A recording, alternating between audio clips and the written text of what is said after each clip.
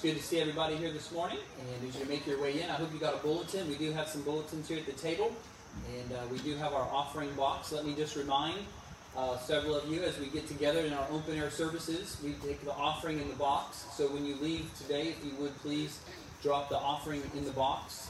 If you are combining deacon offerings, we normally do that the first month, but if you weren't here, one is we are going to be doing the book of James through the expositor. And so Scott Van Zenton is over here under the Buddha tree with enlightenment. He's got all the books. So if you have not picked up your book yet, please come and see Scott. He knows who's getting them and who's not. But we're planning on the first chapter this coming Wednesday. We have changed the group to Wednesday instead of Mondays. So if you can't be a part of that, please pick up a book anyway and follow along so that as we journey through James, you can be a part of that. We also are going to be beginning some Sunday school classes, hopefully, as the time nears. The elders and deacons will be meeting this Thursday. Let me just petition you for prayer. It is our desire, hopefully this meeting, that we will be able to set a date and to be able to go forth with some of the changes. And so I'm going to ask you already to be patient and kind toward us. As many of you know, there are all kinds of stipulations when a church moves back into a building as to how the restrooms are used, how the exits are used, how much room is in the sanctuary, how far people can be spread out. And those are all the things that I've been praying about for several months. And so we're hopefully praying about just picking a date to say, as of January 15th, we'll move back inside. We tried our best to work through this situation, and you guys have been incredible. And we want to thank you for your willingness to bring your own stuff, if we could call it that, have to take place for us to be able to meet inside. And maybe some of those changes we can change back when the time comes.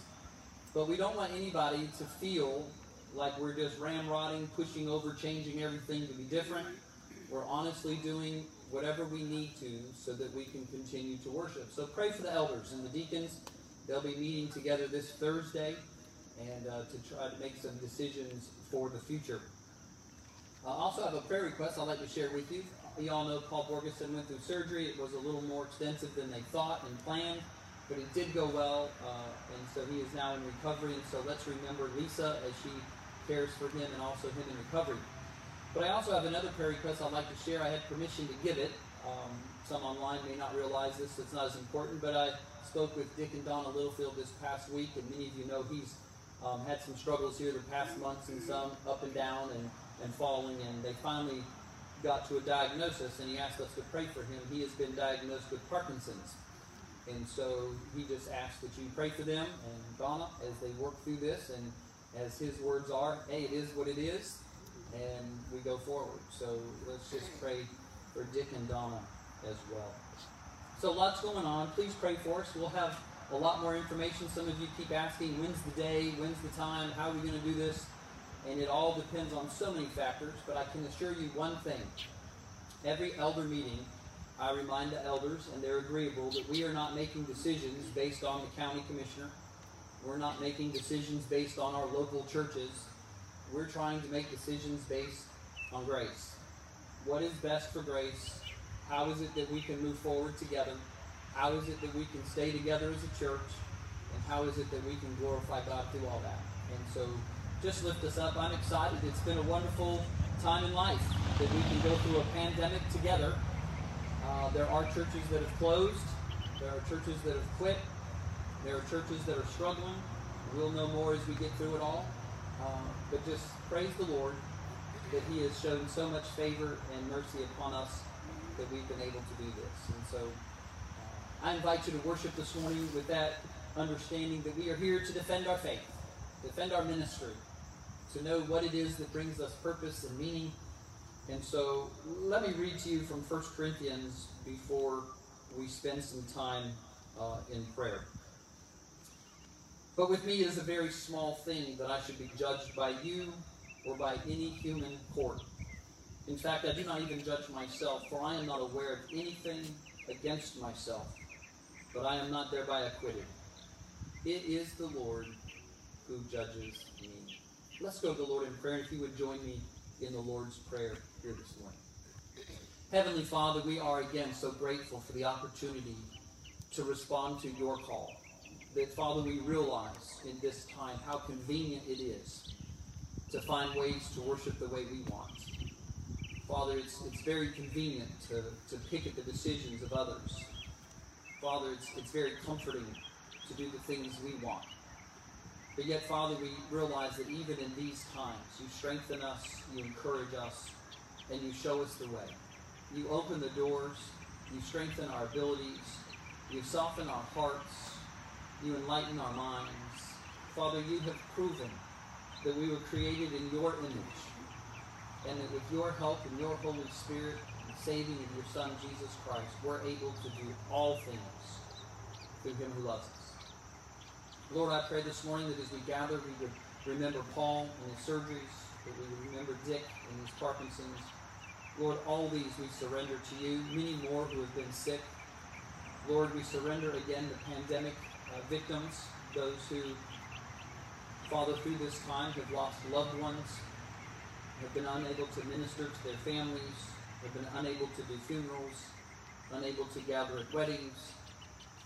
Lord, as you have changed these times, more than anything else, change our hearts.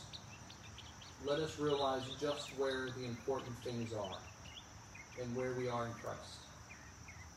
Father, we realize again that we come not with the wisdom of words. We've earned no right to be in your presence. But because of your Son's sacrifice, we're able to come through the veil that has been rent in twain. And we're welcomed to the throne of grace where we can pray together saying, Our Father which art in heaven, hallowed be thy name. Thy kingdom come, thy will be done on earth as it is in heaven. Give us this day our daily bread, and forgive us our debts as we forgive our debtors. And lead us not into temptation, but deliver us from evil. For thine is the kingdom, and the power, and the glory forever. Amen. The earth is the Lord's, and the fullness thereof, the world, and those who dwell therein. For he has founded it upon the seas, and established it upon the rivers. Who shall ascend the hill of the Lord? And who shall stand in his holy place? He who has clean hands and a pure heart, who does not lift up his soul to what is false, and does not swear deceitfully. Normally for our confession of faith, we'll use the Apostles' Creed, we'll use the Nicene Creed, we'll use questions from the Catechism. But today we get to use the words of Scripture. From Psalm 46, it's not in bold in your bulletin, but I'd like us to be able to recite and confess this together.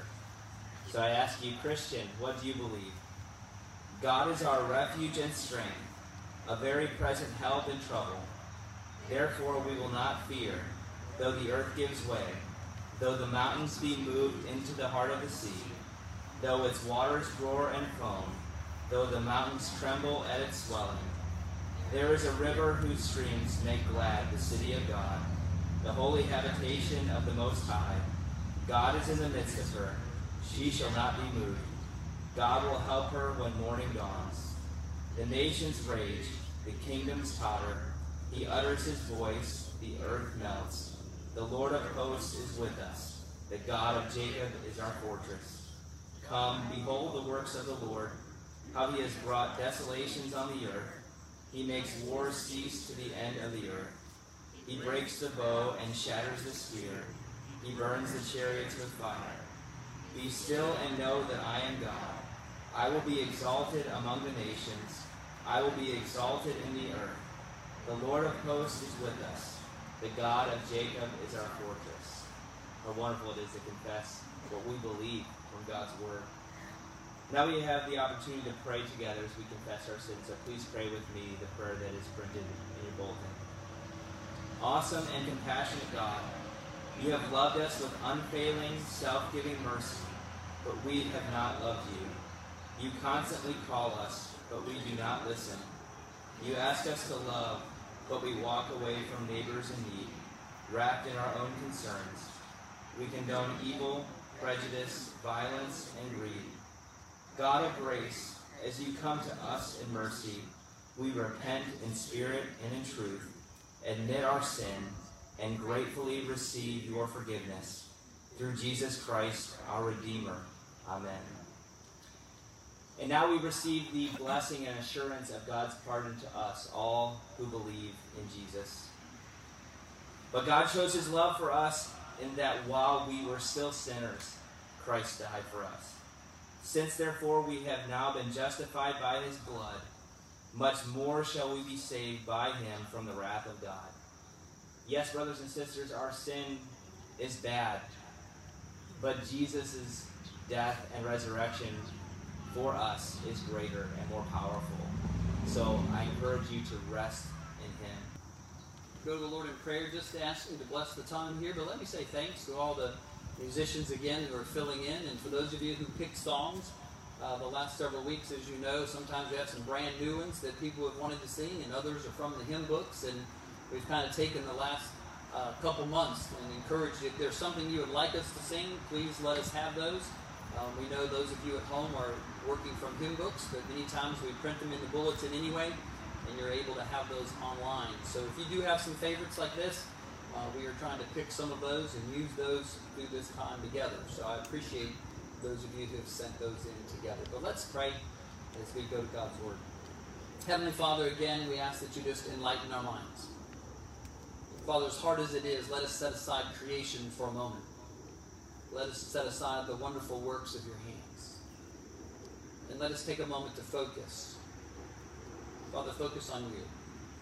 On how it is that you can use us to defend the faith, to defend ministry, to know that we have a vital purpose and importance here on earth. For no other reason, Lord, than when it's all said and done, you would get the praise and the glory. In Jesus' name, amen. Turn with me, if you would, to 2 Corinthians. That's where we've been studying together and being challenged for many, many months about how to be useful in ministry and what it means to obviously serve Christ faithfully and to trust in what he is doing. Now, I know each of us have our own ministry, and when we talk about defending our faith or defending our ministry, I'm talking about defending what it is God's called you to do. One of the hardest things in ministry, as we have learned through 2 Corinthians, is we're watching Paul constantly defend himself, constantly battle against those who are going against him, for he brought this newfound faith to Corinth. You can read about it in the book of Acts, chapter 18, as Luke reminds us of the journeys throughout his 3 different missionary journeys. But each and every one of us are no different than the Apostle Paul. When God touched your heart, he didn't just say, good, now you're saved from hell and I've got you. He said, now I've got a purpose to reveal to you. And there's nothing more defeating in life than when you're trying to accomplish what you feel God's called you to do and somebody else wants to tear it down. Somebody always wants to ridicule you to make themselves feel better. Someone always wants to pick themselves up by pushing you down. We live in a world that rather than using the highest standard possible, we have allowed ourselves to make decisions in our life based on what others have done to us rather than what God has called us to do. We're all guilty of it. We're tired of listening to the same old complaints. We're tired of dealing with the same issues. We're tired of the same humdrum. We've tried to work through the struggles. People just won't quit. They bother us to death. We've tried to work through this in a good way. The situations just don't change. And we're constantly finding ourselves defending what it is that we're supposed to be doing. And that's what's happening again to Paul here in the last part of chapter 10. As he's been defending his ministry, I want to encourage you to go through the same steps that the writer here, Paul, gives us in Corinthians on how to defend your ministry. Because there's going to come a time, I promise you, in 30 years of ministry, it seems that every place God sends me, he sends someone else to challenge me greatly. I'm reminded when Paul said, I have this thorn in my side. Now, I'm not thinking individually of any one of you, but it just seems that no matter where I go, there is always one that criticizes how you preach, what you preach, what your vision is, if you're too stern, if you're too soft, if the things aren't working right, And sometimes they come to me about things that nobody else knows about. When the offerings are down, and that's not about tithing today, they want to know, preacher, you need to preach more on tithing. As if I'm going to adjust my sermons to what's happening in your lives. One of the faithful things about preaching through the book of Corinthians is that when you leave today and you may say, Lord, that guy was following me around. Someone told me, I think it was last week or the week before, they said, you must have been following me. And I'll let you in on a secret. When you joined our church, we put a camera up in your home. That's how we know what to do. No, the truth of it is, God knows where you are. And there's times that I fail miserably at expounding on the truths of His Word. But through those efforts and through His Word, of you reading it, it's the Holy Spirit that guides and directs you and reminds you that you should never give up and never quit and never go another direction than what it is that God has set before you and called you to do. That is your sphere. Listen to what he says as Paul defends himself against these false teachers, if you wish, some of them, or even other Christians that are trying to assume the work that Paul did in Corinth. It begins in verse 12. Not that we dare to classify or even compare ourselves with some of those who are commending themselves. But when they measure themselves by one another and compare themselves with one another, they're without understanding. But we will not boast beyond limits, but will boast only with regard to the area of influence that God assigned to us, to reach even to you. For we are not overextending ourselves as though we did not reach you. For we were the first to come all the way to you with the gospel of Christ. We do not boast beyond limit in the labor of others. Our hope is that as your faith increases, our area of influence among you may be greatly enlarged, so that we may preach the gospel in lands beyond you, without boasting of work already done in the area of another's influence. Let the one who boasts boast in the Lord. For it is not the one who commends himself who is approved, but the one whom the Lord commends. Now, I don't know what it means to be commended and to be approved and to be used by God. I've heard several stories of children as they go along in life trying to use the same words we do. I've shared with you before, one of the things that always brings me giggles is the Lord's Prayer. For the little boy who's tried to repeat the prayer so many times. And before I share this, how many of you have ever sang a song and sang the words that aren't even part of the song, but that's what they sounded like? Like, oh, let's be honest. The national anthem is probably the most important one, right? We all say things that we think something was said, we hear it, and we sing it, and then it's not 2 years later that someone tells you, and you're like, oh, I didn't realize that. Little boy was trying his best to show off one day in prayer, and he's been doing the Lord's Prayer for others. And so at the supper of a bunch of guests, they asked him, and he said, Dad, I want to pray, I want to pray, I want to pray. My kids have done that before. We take turns. And the dad was shocked and excited. He said, all right, son, you lead us in prayer. So he went through that Lord's Prayer so good until he got to one specific point, and I've shared this with you before. He said this. He said, Lord, forgive us our trash passes as we forgive those who pass trash against us.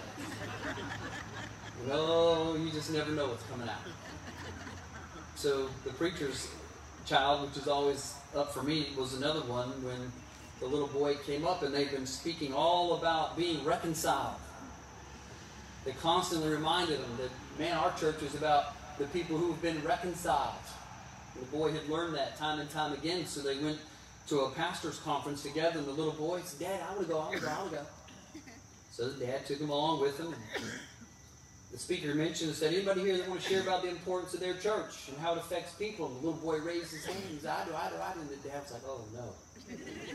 He said, what is it about your church that you like, son? And they're talking about all these years of being reconciled and being right. He says, our church is full of a bunch of people who've been recycled. And of course, the pastor's like, you mean reconciled? See, we live in a world today where no matter what we do, and no matter what we attempt to do, sometimes what people understand us saying is repeated out there, and what a difference it makes. Now, I would agree that we're a church full of recycled people. That makes only sense when we realize where we've been, what we've been through, and what the Lord has done to us. But when you finally get situated and you want to do what's right, Paul's defending himself against people who are attacking and twisting everything he's done. And today there's no depth to this sermon that I want you to leave with other than this. It is God who commends you because He made you who you are. With all of your faults, your limits, your limitations, your misunderstandings, everything that needs to be recycled about you is not a shock to God. And for you to let someone discourage you from being a part of what God's called you to do is utterly against the gospel. And I promise you the day will come, if you will remain faithful, that God will commend you, and you will hear the words that say, "Well done, my good and faithful." You are not here to impress anyone else. And sometimes we make decisions in life that may affect 5, even 10 years of our lives because we've made decisions based on people rather than on rising up and doing what God's called you to do. And I know it's hard. I can only feel for Paul as he is almost mocking the people in this passage. If you understood the Greek and its layout, you would realize that what he is saying here is several things about defending himself. I'll give you these as we go through. I know many times I give you 3 or 4 points. This week I thought I'm going to give you the A, B's, and C's instead of the 1, 2s, and 3s, okay? So if you're taking note, don't put down numbers, put down letters, okay? Defending your ministry. How do I do that? Letter A, outline it. Listen to what he says. Not that we dare to classify or compare ourselves with someone of those who are commending themselves, but when we measure themselves by one another and compare themselves, they are without understanding. We will not boast beyond those limits. We're not overextending ourselves. We were the first. I'm summarizing each of these. But listen to what he says in verse 15. We boast not beyond the limits of the labors of others, but our hope is that your faith increases our area of influence. Write that down. It starts with the letter A. I'll do an acronym for you. It's, if you want to defend your ministry and what God's called you to do, know your area of influence. In the Greek, that's the way it's saying, know the boundaries to which God has called you. Some of the greatest attacks that we have in ministry is because we feel like, because God has called us, that we can do it all. I know preachers don't fall into that category at all. Though many times we find our fiercest critics because we find ourselves trying to do what many others should be doing, and we think that we can do that as well. God's called you to an area of influence, to a sphere of ministry. That's the term. He's called you to an area that He wants you to serve.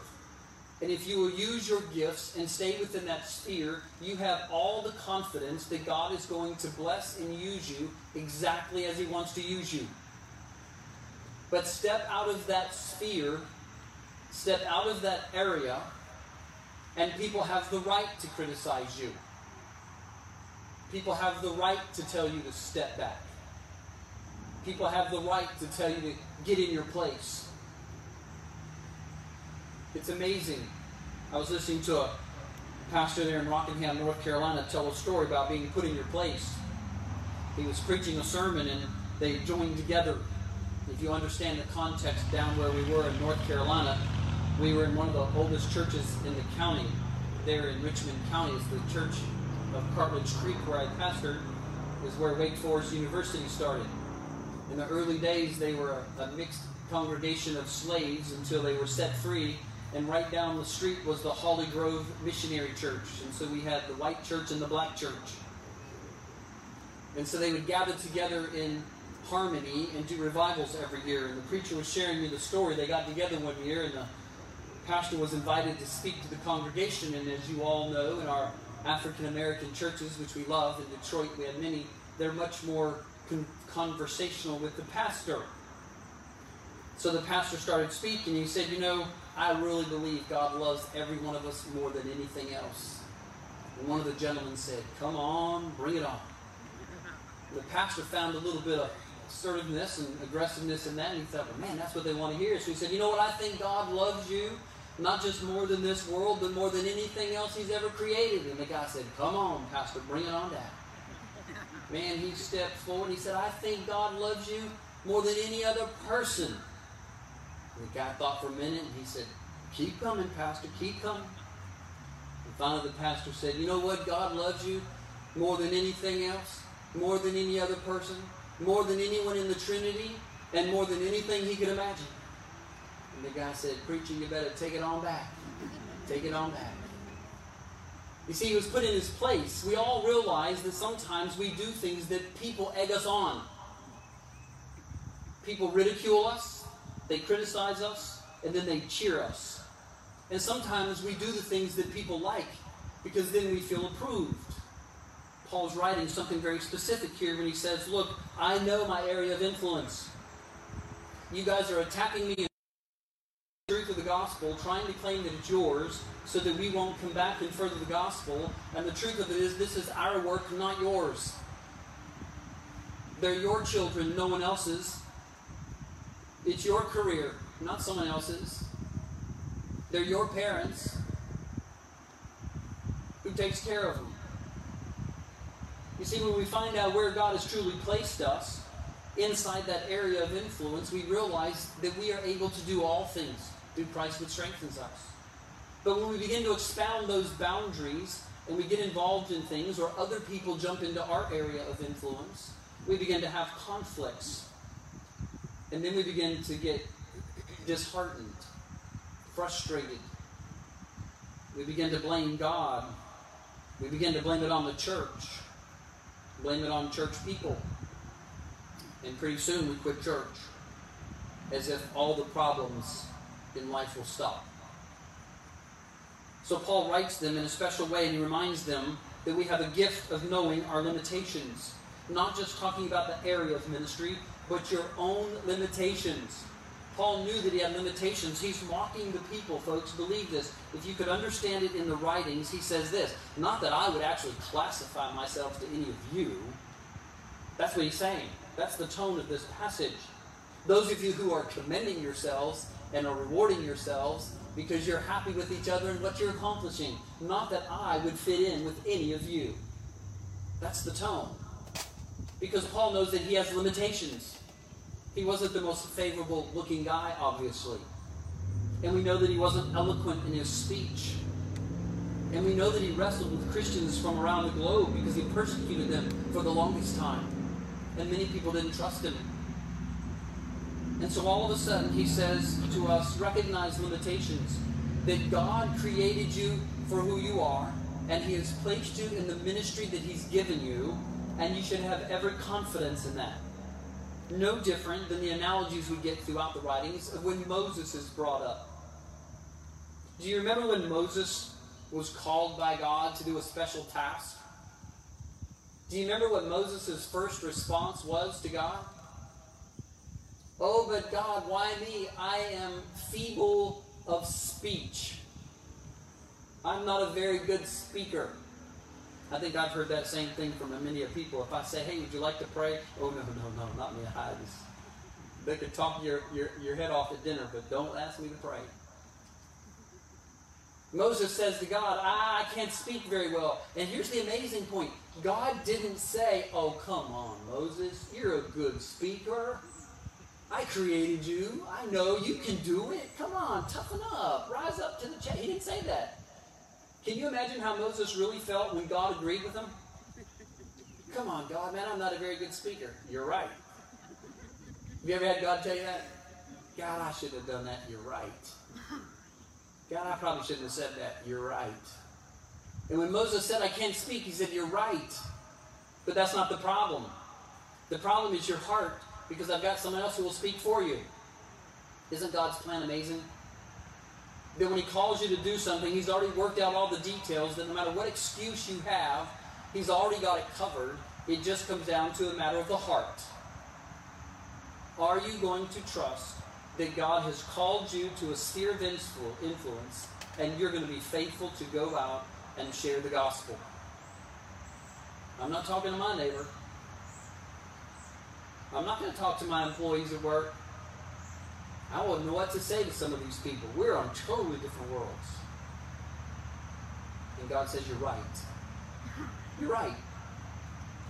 But I've given you the words. And I've given you the positions. And I've given you the abilities. What I'm asking you to do is just be faithful to do the task. Moses, just go tell Pharaoh. I'll do the rest. I'll do the rest. I don't know what your sphere of influence is. And I'm not sure where you've been torn down. I'm not sure how many times someone's ridiculed you, made you feel like you weren't worth much, challenged your task. Sometimes the biggest challenge we have here, ladies, is not your work ability, but the world we live in when it comes to being a homemaker. One of the greatest callings in life that only women can do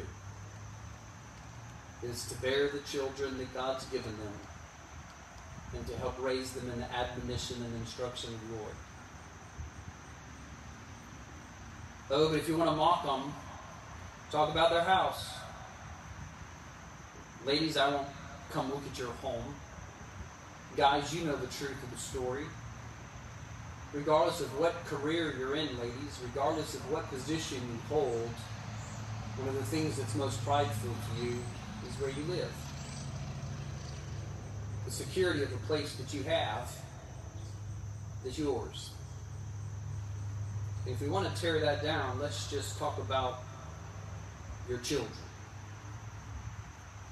You ever seen a woman get up and fight? It's amazing that two men in the church can get an argument together. Hear me. And the women can sit down and still pray for those men and be friends, fellowship, and let their husbands kind of work it through in hopes that one day they'll talk again. But if two women get in an argument, I think every male in the church gets involved. Because we feel like we have to rise up and protect what's ours. Because they're part of us. And we're not going to let them get hurt. We're not going to let them go forth without any protection. Women, you hold such a prominent place that I want you to catch this. Just the peace that you bring to the ministry affects the entire church. Not to be upsetting to you women, but my first pastor in North Carolina, who is now with the Lord, gave me a bit of instruction before I got married. He said, Jerry, be very careful who you marry. He said, I have many friends whose ministries have been ruined because of their wives. Their wives usurp the authority. They become the pastor. They become the one who knows all the answers. And they become the ones who help direct everything at the church. And before long, they're in a sphere of influence that wasn't theirs. Their family is frustrated because the kids are being neglected. And the family goes through all kinds of hard times, and the church blames the pastor. And the church begins to struggle. We all have an area of influence. Men, your women are gifted. I like how one writer put it one time.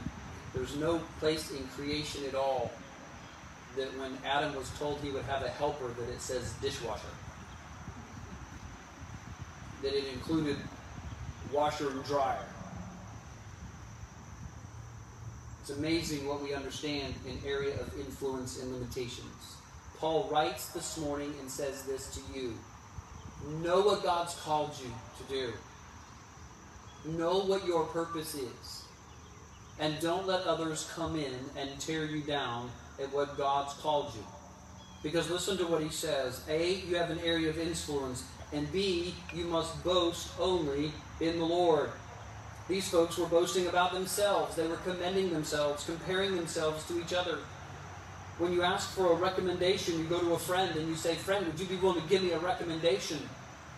The recommendation only really matters if it comes from somebody in a place that matters. If you're going to be recommended by somebody about your Christian life, who would you like that recommendation to come from? One of your co-workers who isn't even a Christian? Or from the kingdom of heaven? From the one who created you and knows you? There's nothing about having your friend say, oh, by the way, this is a great friend, he's always been good. And if you don't believe me, ask my friend. And then your friend says, oh yeah, he's been a really good friend, we've always been good friends. Well, how do I know that? Well, ask him, he's my friend. That doesn't make any sense. You see, the people who are going against Paul were saying, Paul, you don't need to be here, we've got this, we've taken over the ministry, things are going our well, and look, you can even see how well we're doing. If you don't believe me, ask my friend who's helping me. And Paul's mocking them. He's saying, listen to me. I would dare not even compare myself to those of you who are comparing yourselves and commending yourselves with one another. Is that what you do?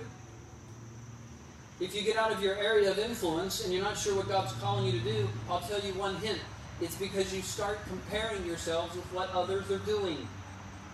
Rather than doing what God's called you and keeping the standard to the top, you start lowering the standard and start comparing yourselves to others. Well, I really can't be what God's called me to be, but you know what? I can still be better than Bob. Betsy's never been able to keep up this high. We've got the old adage and saying that if you're ever caught in the woods with a friend and a bear comes out, you don't have to outrun the bear, you just have to what? Just outrun your friend. You see, that's when we're comparing ourselves to others. It kind of shows you how you truly relate to your friends, isn't it? Are you really a friend, or only when times get tough?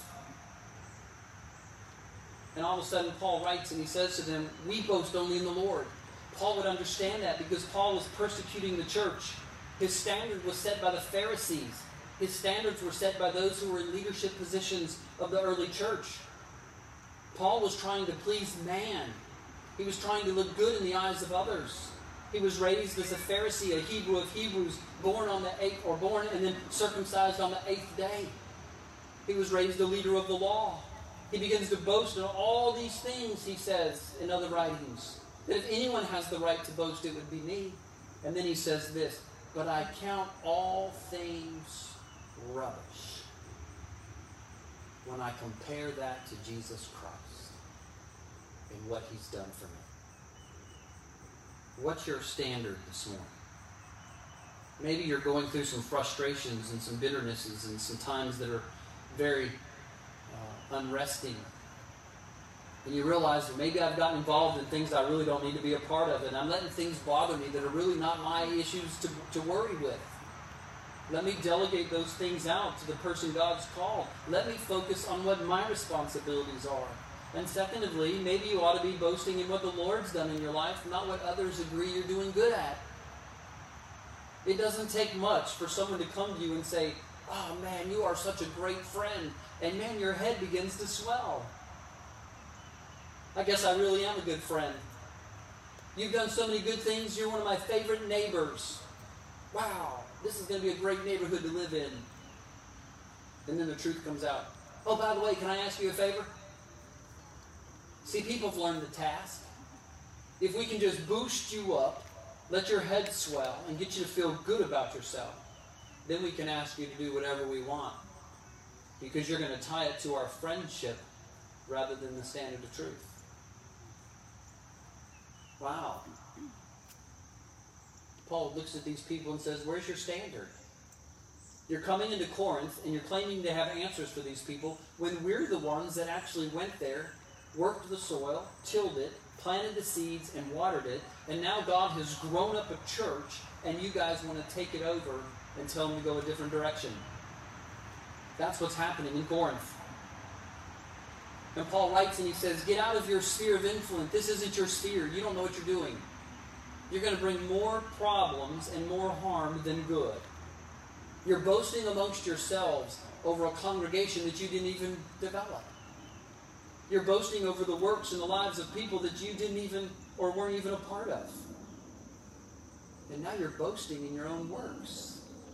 Paul says, I would not do that. I would never extend myself, verse 13, and boast beyond the limits. let me ask you this morning something very clearly.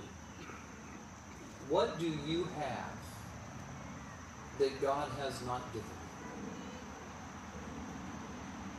you? If you're going to boast, you better be boasting in what Jesus Christ has done for you. You cannot lose that argument. You cannot lose when you put all the focus on Jesus Christ. I was a wretched, lost sinner, and Jesus loved me. He left the portals of heaven and He took on flesh. He walked amongst us and He took on my sin. He showed me all the ways to carry the weights of this world. He never once swore it down. He never once sinned. He never turned His face away from the Lord. He never stopped running the race. He finished it. He became the captain of my salvation. He not only reminded me of the depths of my sin and where I was headed, but He encouraged me, showed me, influenced me, called me, changed my heart's desire, brought me in, and saved me. It's the work of Jesus Christ that has me where I am today. If we're going to boast in anything that's happened, let's boast in the work of Jesus Christ. How can you argue with that? The next time someone starts fussing with you over something, and I mean it, I wanted to paint the kitchen yellow. Yellow? Who wants yellow? Well, let me ask you something. Do you believe Jesus died for you? Man, what a way to change the conversation. Well, yeah, I do. Do you think He wants you to go to heaven? Yeah, I do. Do you think He's going to support you and help you the rest of it? Yeah, I do. You want to paint it green? No, I don't. See, there's always a trick in there somewhere. But the truth of it is, when you're boasting about Jesus Christ, how are you going to argue? You want to change the conversation at work? The next time someone comes in and says, I just cannot believe He would ask us to do that. Who in their right mind runs a company this way? He's got to know that the people who are doing the work are not in line with what He's doing. He's got to understand that He's going to end up messing everything up and everybody's going to quit. And here you are listening. When you have a chance, you just simply say this.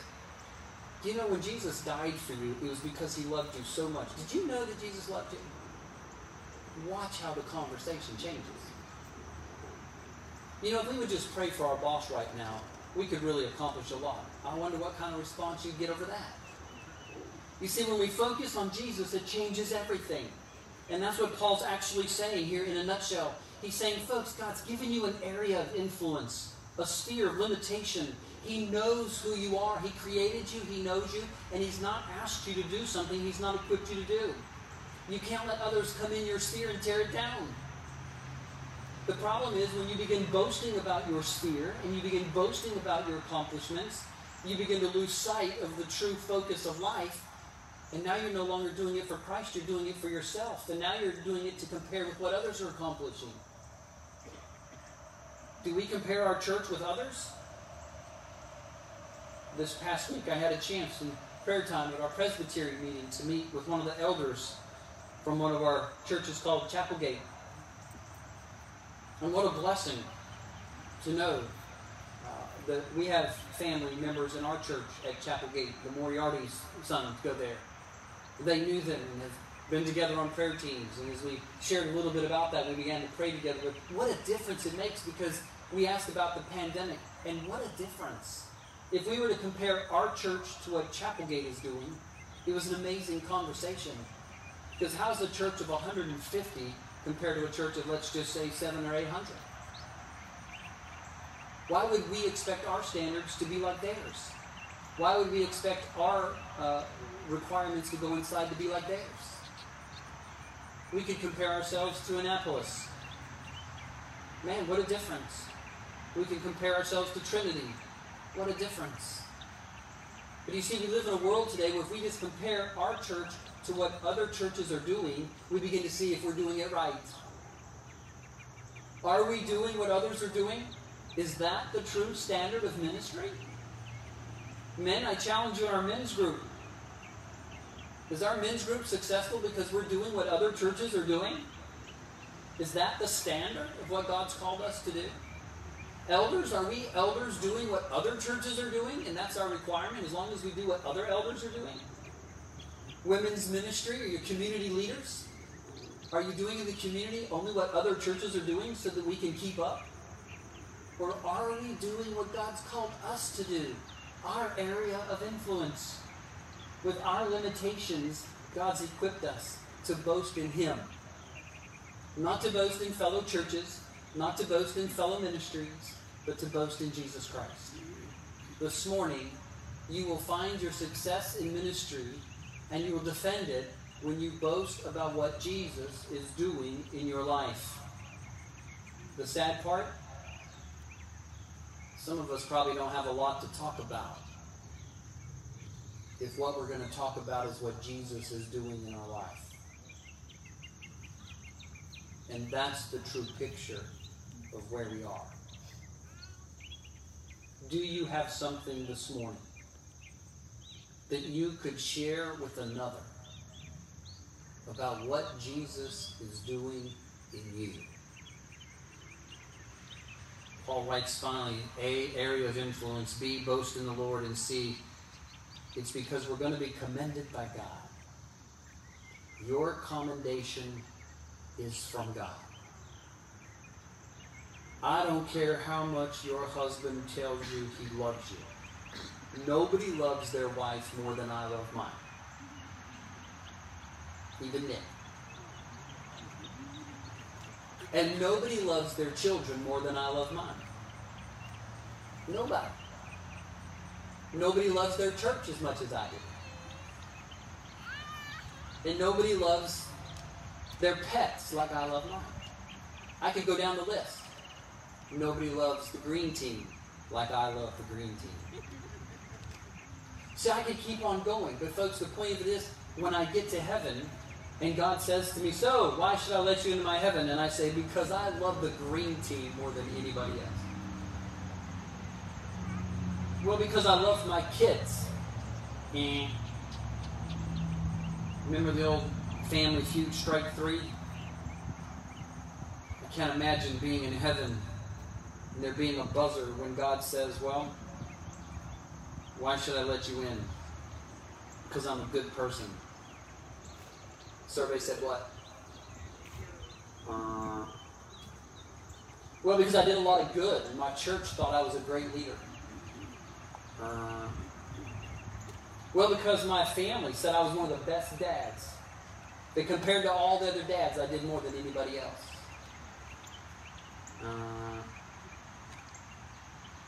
So I could go down the list. And let me just remind you your area of influence. First and foremost, you better be in the presence of Jesus Christ. You better be surrounded around His work and what He's done for you and what He's accomplished to overcome your sin. And if you're going to boast about anything, you better be boasting about how He's overcome your sin and why He gave His life and how He gave His life and what it's accomplished in you by giving His life. And then you better realize you've got the commendation from God. Why should I let you in? Because God, you said you love me. And you gave your Son for me. And you said I could come. You tore the veil in two.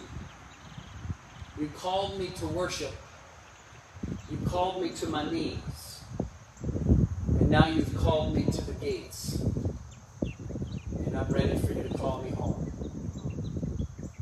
I want to come in because I want the commendation you promised for me. You see, one day it's not going to matter what anybody else has said about you. There's not one person on this world that has enough to enter the sphere of influence of heaven and take the place of Jesus Christ. Are you struggling today? Step back. Know your limitations. Know what God has called you to do. Focus on what God's done in your life. Boast about how He's accomplished it. And look forward to the commendation from God Himself. I would rather have God commend me than hear the words, "Well done, my faithful servant," one time, than to have the jeering of thousands of crowds watching me go to hell and cheering me on, because they're probably coming with me. Yes, you can join this band of false teachers and live in a world and accept their praise and lead people directly to hell. Or you can pray for your area of influence, your ministry, boast in the Lord, know He's going to commend you, and then finally, let me just say these, write this down, letter D, it's the discipling of all nations. Here's what's so amazing about it all. We're not extending ourselves. We do not boast beyond the limit of the labor of others. But our hope is that as your faith increases, our area of influence will be greatly enlarged. If you were to read that in its original, it's simply saying this. It is our desire to focus on you so that your faith will grow and you will reach out and plant more churches. That's what he's saying to Corinth. It is not your job just to get saved. It is not your job just to feel happy in Jesus. It is not your job just to know you're not going to hell. It is your job to know that you've been chosen by the one and only, saved, justified, sanctified, and set aside to be glorified. And in the meantime, disciple all nations. It's the Great Commission. Not one Christian was not given the Great Commission. To go ye therefore into all the world. Your area of influence is to boast in Jesus Christ and to strengthen your faith so that churches can be planted, so that the kingdom expands. That's what Paul is saying.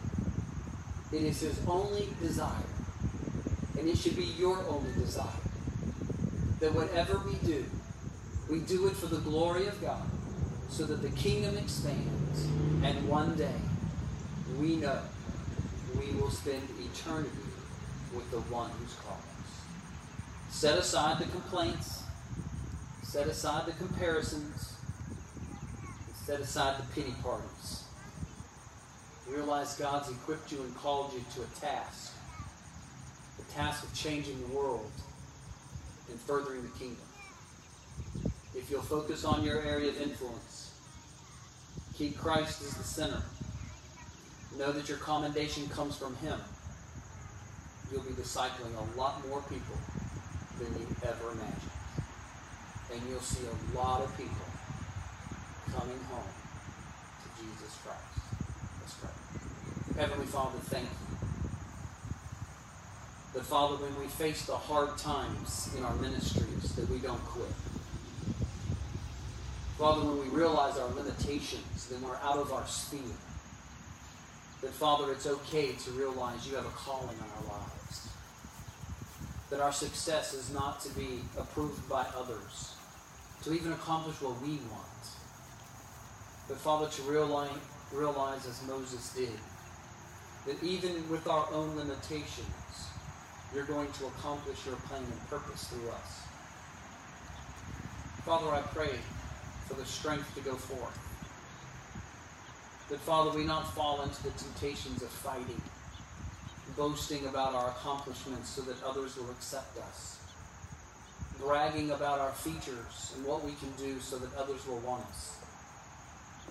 But that, Father, we will boast in your Son, Jesus Christ. And that we will realize, regardless of what others say, we are striving and working for the words that we will hear from you. Welcome home, my good and faithful servant. Father, equip us, enable us, and lead us.